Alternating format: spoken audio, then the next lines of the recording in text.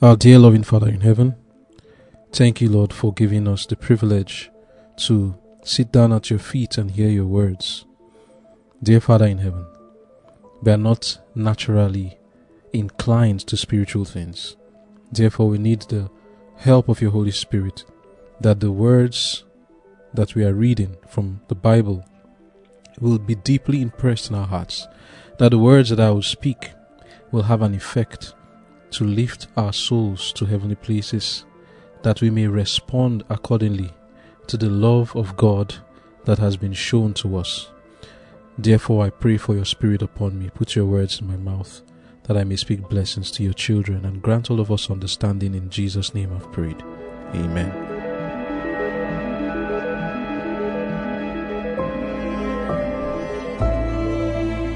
That I may know him. March 3. Depths of humiliation.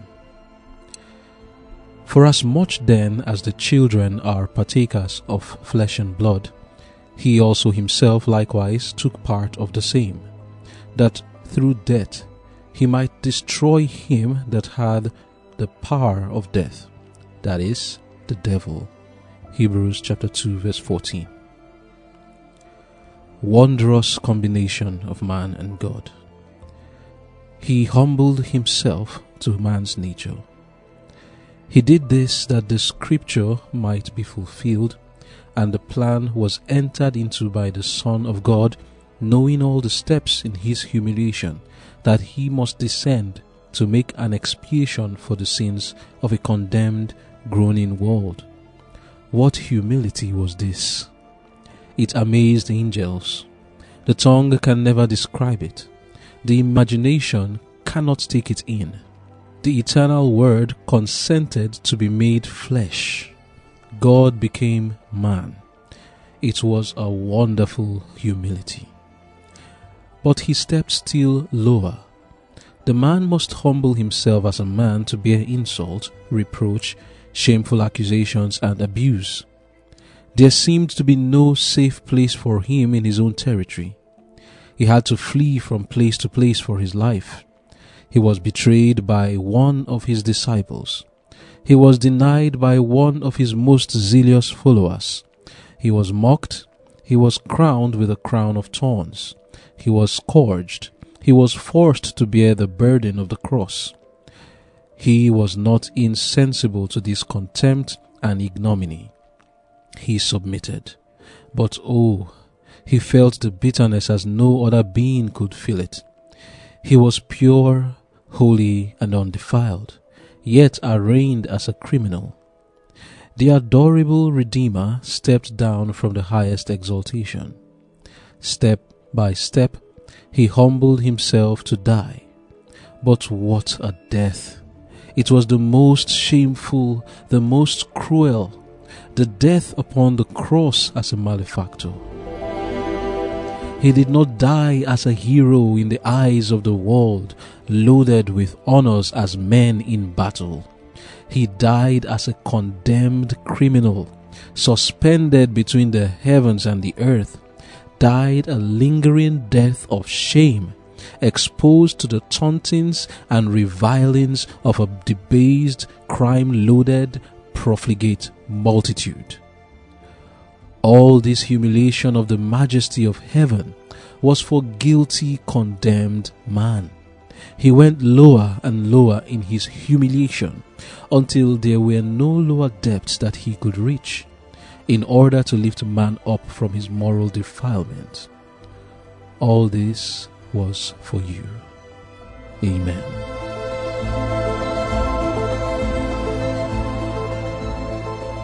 The title of our devotion for today is Depths of Humiliation.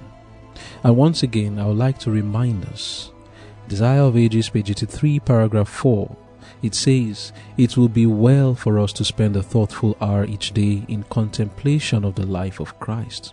We should take it point by point and let the imagination grasp each scene, especially the closing ones." And what will be the result?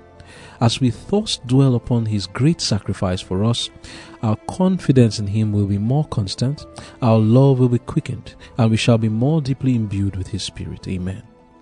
And I hope and pray for myself and for you who are listening to me, that these words we have been listening to in this devotion, that I may know him, would be an opportunity for us to actually do this, to go step by step in the life of Christ, not just the closing scenes, but from the birth, that's from the manger to the grave, and even his resurrection. We have looked at so many things concerning Christ, even before he came to the world, before his incarnation. We've seen these things, and I really pray that there is a transformation going on in your life as you see the wonderful, great love that God has shown to you. And today, we want to look at this love in a different sense.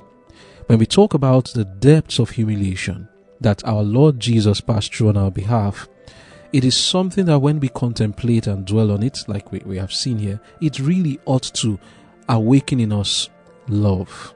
Our confidence in someone who will go this far for us ought to be more constant. And finally, we ought to be transformed and be imbued with that same spirit of one who will pass through these depths of humiliation for us. So, let us go point by point to understand as much as the Spirit of the Lord can help us as I speak to understand the depths of humiliation. And you should be praying for me as I say these things. The thing is, the Word of God ought to have its effect on us. And this part now, when we see God humbling himself, all this was for you, is what we read last, the last sentence of our devotion. And the humiliation, let me not say humility, the humiliation, because when we say humiliation, we're referring to shame, ignominy, scorn, ridicule. It's not a good experience, it's a negative experience. But all these things, mental anguish and physical pain and torture that our Lord Jesus passed through, was for me and you. So let's see it point by point. First of all, let's understand that our Lord, we have seen, Jesus is God. He is the creator of heaven and earth. All things were made by him. John chapter 1, reading verse 2. Without him was not anything made that was made. John chapter 1, reading verse 3. All these things in the whole universe, this is someone who is receiving the adoration and worship of intelligent higher beings called angels. When we read the book of Revelation 4 and 5, we see the throng of the Lord. We have a grasp of an imagination of what his throne is like. He is great. We call him the mighty God, the Almighty, the King of kings and Lord of lords. But he passed through depths of humiliation for us. And what was the first step in that humiliation? I just pray that the Spirit of the Lord helps us to understand that this was actually humiliation, and that is his incarnation. I've said this before, but we need to understand it once again. Repetition deepens impression. That the mighty God exchanged his divine nature for the sinful human flesh is indeed humbling. When you look at the contrast between the two, think about what we humans pass through here on earth. It's normal to us, but think of the fact that this is not the way God is. One day I was just washing and cleaning up myself in the bathroom, and I thought about it. I said, did Jesus have to pass through all of this too? Think about the fact that God doesn't get dirty. He doesn't need to clean himself up. He doesn't need to wash his hands. This is a God who has made it clear his love for cleanliness. He tells us clearly that when the environment is dirty, it can take away the Spirit of the Lord. He talks about how we should not defile our bodies. This is the same God who subjected himself to take human flesh, sinful flesh, enter into the womb of a woman and be born. When a child is born, they come out and they need to be cleaned up. The God of heaven had to pass through all of this, naked in the hands of a woman and being taken care of. We go to excrete, and the Lord God of heaven, the creator of heaven and earth, had to pass through that also. So he would also feel pressed and need to go to ease himself. Is that not humbling? It is for the creator of heaven and earth to pass through that kind of human experience, that dignified God would have to pass through this. And he needed help. As human beings, we have a problem sometimes with pride, and we don't like to be taught by any other person. We want to show that we know. But our Lord Jesus, the creator of heaven and earth, the one who gave to men the same 10 commandments and the statutes and the laws and the judgments, who tells us what a righteous life is, he had to humble himself to be taught by his own creatures what it means to worship God, what it means to live a holy life, sitting down humbly on the laps of his mother and sitting down at her feet, at the feet of a being that he created. He was taught. Is that not humbling enough already? That is humbling enough already. We don't even need to go to the time he grew up as a little child, a boy, a youth, a teenager, and then a man. This one already, just to think about it, is already humbling enough. But that was not enough. Our Lord was willing to go to the last depth of humiliation just so that he can save us from our sins. He came to this earth. It would have been humbling enough to just come in the form of a man, not born of a woman, but yet he came born of a woman, not to live a life of affluence, but to live a life of poverty. He was among the lowliest of the lowly of the world. The creator of heaven and earth would see a man and a woman walking on the street and would have to be the one that humbles himself to greet them. In many cultures of the earth, and even in the word of God, when you say honor your father and your mother, the respect shown to those older than you is different from that younger. And our God, the Ancient of Days, humbled himself to greet and to respect sinful human beings, not counting it any big issue. He didn't let these things to hinder him from coming. Like we read in our devotion, did he know that he was going to pass through all of this? Yes. We read it that he knew every single thing he was going to pass through, and yet he still did it. He humbled himself in man's nature. It says that the plan that was entered into by the Son of God, he entered into it knowing all the steps in his humiliation, that he must descend to make an expiation for the sins of a condemned, groaning world.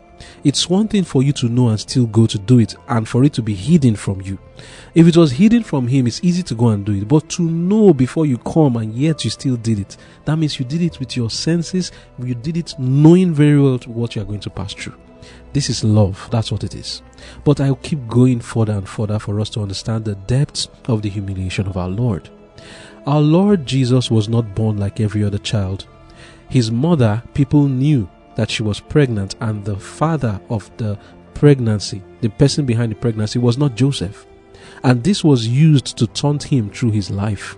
Reference was usually made to the circumstances of his birth.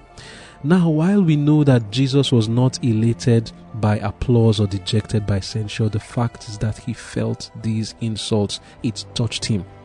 It went to his soul. It didn't make him change his ways, but it did touch him.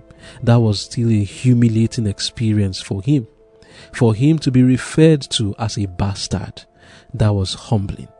And then, as he continued to grow, living on the earth, he entered into his mission as a man to save the world from their sins. And he went into his ministry, teaching from place to place. He had to meet and head to head with the Pharisees and the Sadducees, the Sanhedrin to be more precise. And these people wanted to kill him. It was not a pleasant, exalting experience for him to have to flee from place to place like a coward. If you are the mighty God, the Ancient of Days, you will not run away from men. But he was the mighty God. He is the Ancient of Days. But he subjected himself to the same circumstances that every man has to subject himself to. So the times when they wanted to kill him, he would run for his life. The Bible says in John 7 that when his brothers were telling him to go to the Feast of Tabernacles, he said, I will not go. And his reason was this: he wanted to stay away from the Jews. He says he walked no more in Jewry when he knew that they wanted to kill him. This is not a dignifying experience for someone who is the Ancient of Days to run. I mean, power ought to show itself. That's what it does, to show that you can't touch me. And if they try to come to touch him, I mean, you would show that you cannot be touched. But no, our Lord humbled himself. The rejection he faced from men was still a humbling experience. He said, foxes have holes and birds have nests, but the Son of Man hath nowhere to lay his head. He was dependent on the kindness of men. This is another humbling experience. Some of us find it difficult to receive gifts because the Bible says the borrower is servant to the lender. And more than that, even though he was not borrowing, the fact is that the one who gives is above the one who receives. It is a humbling experience to live the life as if you are a beggar. But our Lord Jesus, because of the ministry he was doing, sometimes he had to live like that. He had to be dependent on others. He slept in other people's houses. The kindness that was shown to him and the place where they give him to sleep, that's where he would stay. The one who welcomes others and shows the hospitality seems to be the greater one. And in the other one who is receiving from the other has to be always thankful. And you are subject to the person who is blessing you. And this was what the Ancient of Days subjected himself to. The basic necessities that men have, the conveniences of life from his childhood till manhood, our Lord Jesus did not have it. He had no home to call his own. He had no horse, no donkey, no camel. He went on foot everywhere. And when he was coming to the end of his ministry, that was where they brought upon him the greatest humiliation. Matthew 26 verse 26 and verse 67 and 68. In Anna's judgment hall, it says, then they did spit in his face and buffeted him, and others smote him with the palms of their hands, saying, prophesy unto us, thou Christ, who is he that smote thee? And then after that they took him to Herod's palace. Luke 23 verse 9 to 11, here they mocked him to scorn. It says, then he questioned with him, that's Herod, questioned with him in many words, but he answered him nothing. And the chief priests and scribes stood and vehemently accused him. And Herod with his men of war set him at naught, and mocked him, and arrayed him in a gorgeous robe, and sent him again to Pilate. In these short words I have just read is contained something really big. Just try to imagine what happened here. It says they questioned him in many words, but Jesus kept silent. The chief priest was there, the scribes were there, Herod and his men of war were all there. And what did they do? When he could not respond to them, they started to mock him, put clothes on him to make him look like a king, and they will laugh him to scorn, arrayed him in a gorgeous robe, and then they sent him back to Pilate. But that was not all. When he went to Pilate, it says there in John 19 verse 1, then Pilate therefore took Jesus and scourged him. Wow. This is a humbling experience too. He was lacerated on his back. It was a public show, as if he was a criminal. Have you ever been accused falsely? Do you see how criminals are treated when they are found? How they are paraded on the streets and dealt with in the mob, when the mob wants to deal with them?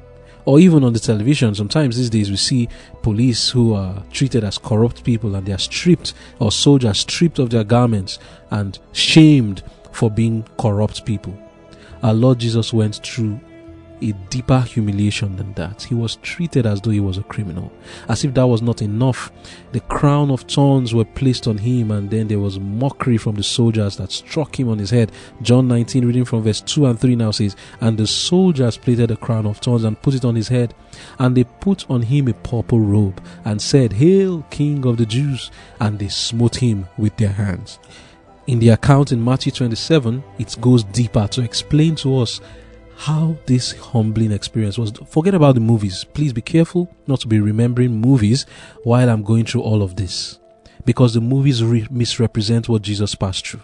Now listen, Matthew 27 verse 27 to 30, giving the same account of after Jesus was flogged and the crown of thorns were plaited on his head. See what really happened here. It says, then the soldiers of the governor, that's Pilate, took Jesus into the common hall called Praetorium, and gathered unto him the whole band of soldiers. In the movies, they won't tell you that.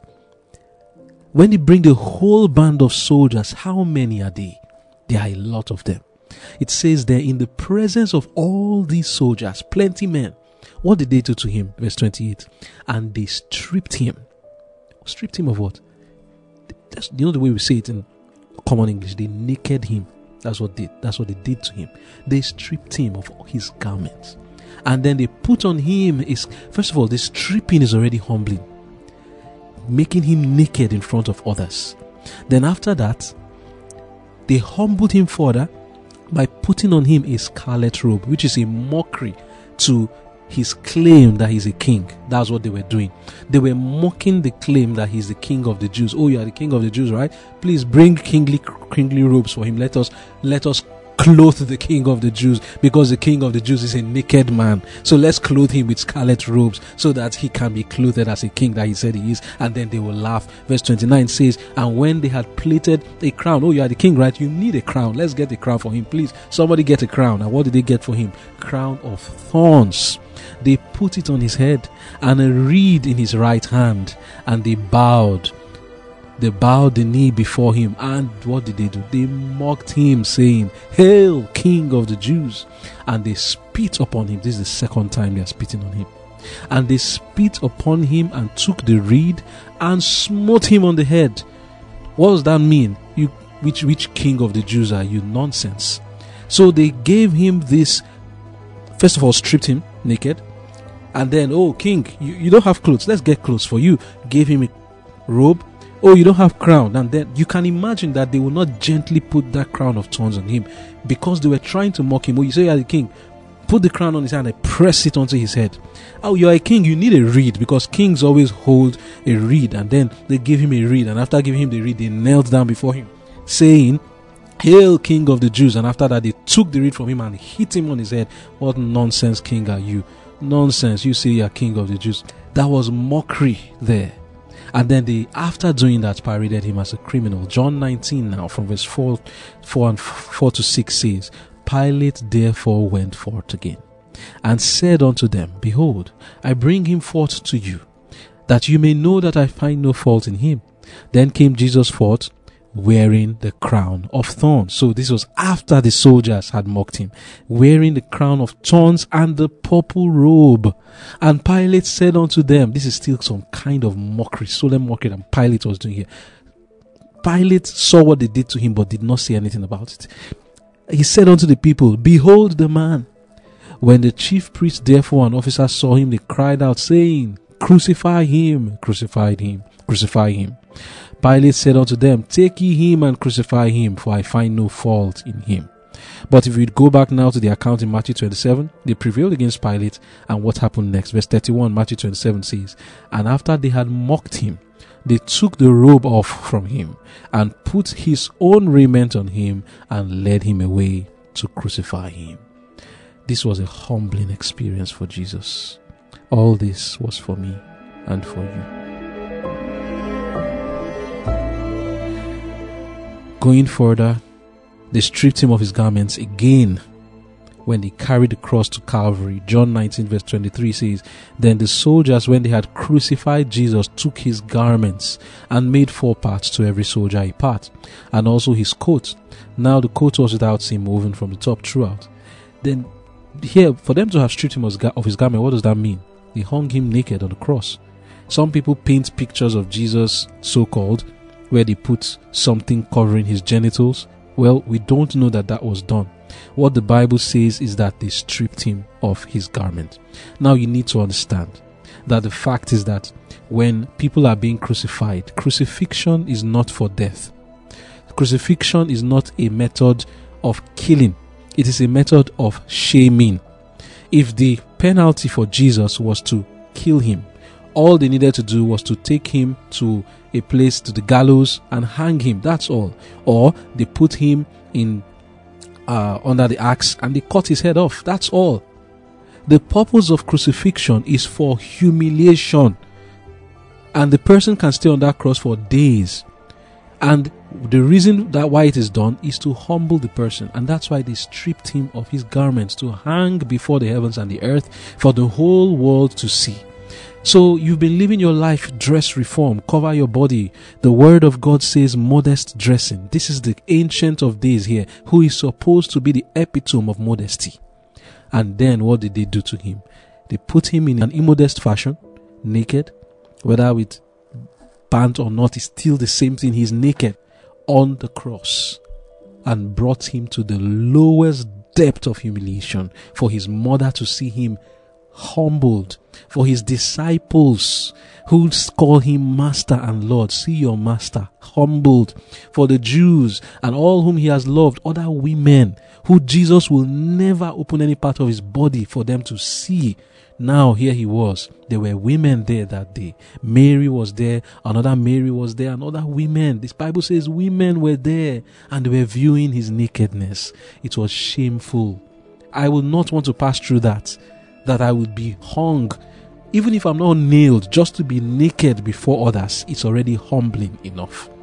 But this was what our Lord passed through. But remember, it was for you and for me.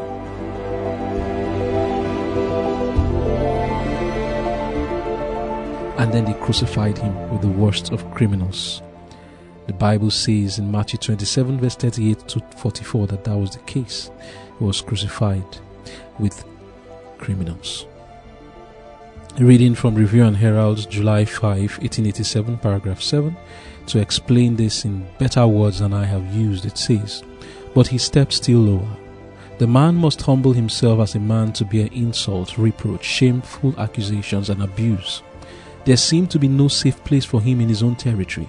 He had to flee from place to place for his life. He was betrayed by one of his disciples. He was denied by one of his most zealous followers. He was mocked. He was crowned with a crown of thorns. He was scourged. He was forced to bear the burden of the cross. He was not insensible to this contempt and ignominy. He submitted, but he felt the bitterness as no other being could feel it. He was pure, holy, and undefiled, yet arraigned as a criminal. The adorable Redeemer stepped down from the highest exaltation. Step by step he humbled himself to die. But what a death! It was the most shameful, the most cruel, the death upon the cross as a malefactor. He did not die as a hero in the eyes of the world, loaded with honors as men in battle. He died as a condemned criminal suspended between the heavens and the earth. Died a lingering death of shame, exposed to the tauntings and revilings of a debased, crime-loaded, profligate multitude. All that see me laugh me to scorn. They shoot out their lip, they shake their head. Psalms 22 verse 7. He was numbered with the transgressors. He expired amid derision. And his kinsmen according to the flesh disowned him. His mother beheld his humiliation, and he was forced to see the sword pierce her heart. He endured the cross, despised the shame. He made it of small account in consideration of the results that he was working out in behalf of not only the inhabitants of this speck of a world, but the whole universe, every world which God had created. Christ was to die as man's substitute. Man was a criminal under the sentence of death for transgression of the law of God as a traitor, a rebel. Hence, a substitute for man must die as a malefactor, because he stood in the place of the traitors with all their treasured sins upon his divine soul. What a description. Not just with all their sins, with all their treasured sins upon his divine soul. It was not enough that Jesus should die in order to fully meet the demands of the broken law, but he died a shameful death. The prophet gives to the world his words, "I hid not my face from shame and spitting." End of quote. Why did Jesus have to pass through such shameful treatment at the hands of men? Like we read, it was to save us from our sins. But the only reason was that, the shameful part, because to die for man, you don't need to go through all this shame. That's the truth. The wages of sin is death, and that's all. It must not be this shameful death. So why this shame? The only reason was that Satan was trying to discourage him from drinking the cup. The death of Jesus was supposed to die for our sins. It was not necessarily about the buffeting in Anna's hall. That was not necessary. That was just a distraction. The mockery on Herod's palace was not part of what the wrath of God was for the sinner. The crown of thorns was Satan's own plan. The flogging he received on his back, the cross that he bore, the stripping of his garments were all a very slow and painful process that Satan was taking Jesus through to humiliate him. Then the nailing on the cross and the hanging of that body between the heavens and the earth was the final depth of humiliation. Like we read yesterday's Testimonies Volume 2, page 207, paragraph 1. Who can comprehend the love here displayed? The angelic host beheld with wonder and with grief him who had been the Majesty of heaven, and he who had won the crown of glory. Now they gave him crown of thorns. Now wearing the crown of thorns, a bleeding victim to the rage of an infuriated mob, fired to insane madness by the wrath of Satan. Behold the patient sufferer. Upon his head is a thorny crown. His life blood flows as he was walking. It flows from every lacerated vein. All this, why? In consequence of sin. Who committed the sin? I am the one. I know my sin more than any other person's sin. And I believe you know yours more than any other person's own. No matter the stories you hear of people on the news and how much evil they've done, you still know more of your sins than any other human being. Nothing could have induced Christ. Why did he do it? Nothing could have induced him to leave his honor and majesty in heaven and come to a sinful world to be neglected, despised, and rejected by those whom he came to save, and finally suffer upon the cross. Nothing could make him go through this but eternal redeeming love, which will ever remain a mystery. Amen. Now, what lesson do we learn from here? Now that we have seen the depth of humiliation of the one who is the Ancient of Days, we read in Review and Herald, July 5, 1887, paragraph 9 and 10. In consideration of this, can men have one particle of exaltation? As they trace down the life and sufferings and humiliation of Christ, can they lift their proud heads as though they were to bear no trials, no shame, no humiliation? I say to the followers of Christ, look to Calvary and blush for shame or for your self-important ideas. All this humiliation of the Majesty of heaven was for guilty, condemned man. He went lower and still lower in his humiliation until there were no lower depths that he could reach in order to lift man up from his moral defilement. All this was for you who are striving for the supremacy, striving for human praise, for human exaltation. It's for you, let me put my words now, it's for you who are ashamed to wear that dress. It was for you who are ashamed to make it known that you are not like the world. All this was for you who are striving to be loved by the world. You who are striving to achieve the things that the world has achieved. You who are striving to get something that will make you be on the same level with the rest of the world so that you will take away your shame. All this was for you who are striving for human praise, for human exaltation. You who are afraid that you will not receive all that deference, that respect from human minds that you think is your due. Is this Christ-like?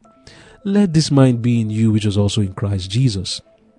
He died to make an atonement and to become a pattern for everyone who would be his disciple.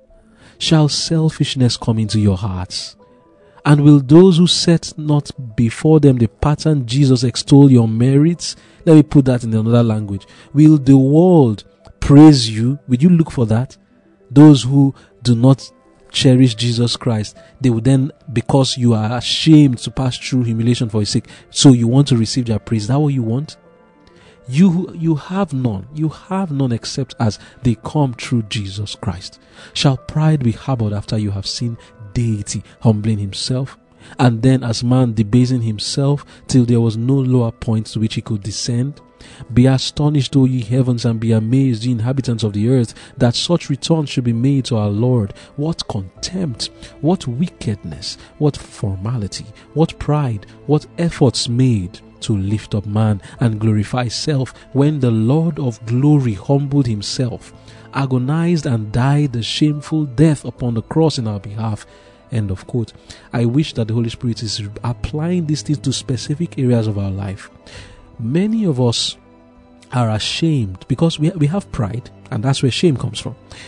We make efforts to lift ourselves up through various things, by the watch we wear, by the house we live in, by the car we have, by the dress we are wearing, by the certificates that we have, by the location we are living in, whether it is in Africa or not in Africa.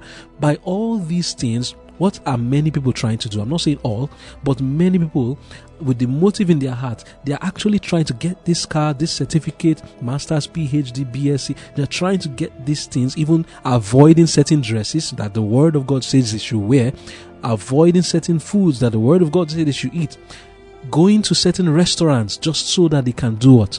Raise themselves. Those are efforts made to lift man up and to glorify self. But they do this while the Lord of glory humbled himself, agonized, and died the shameful death upon the cross. You see, all these efforts we are making to lift ourselves up, we need to blush in shame for it, because our Lord Jesus did not try to lift himself up. He humbled himself. It should not be a big deal for you to obey him. If obeying Jesus will bring you to a state where you cannot be exalted by owning these things, then be content. Do not feel ashamed. As you look at Jesus, the Ancient of Days, humbling himself to pass through all of this, you should not feel any shame. Don't have any particle of glory for yourself. That is the lesson that God wants us to learn.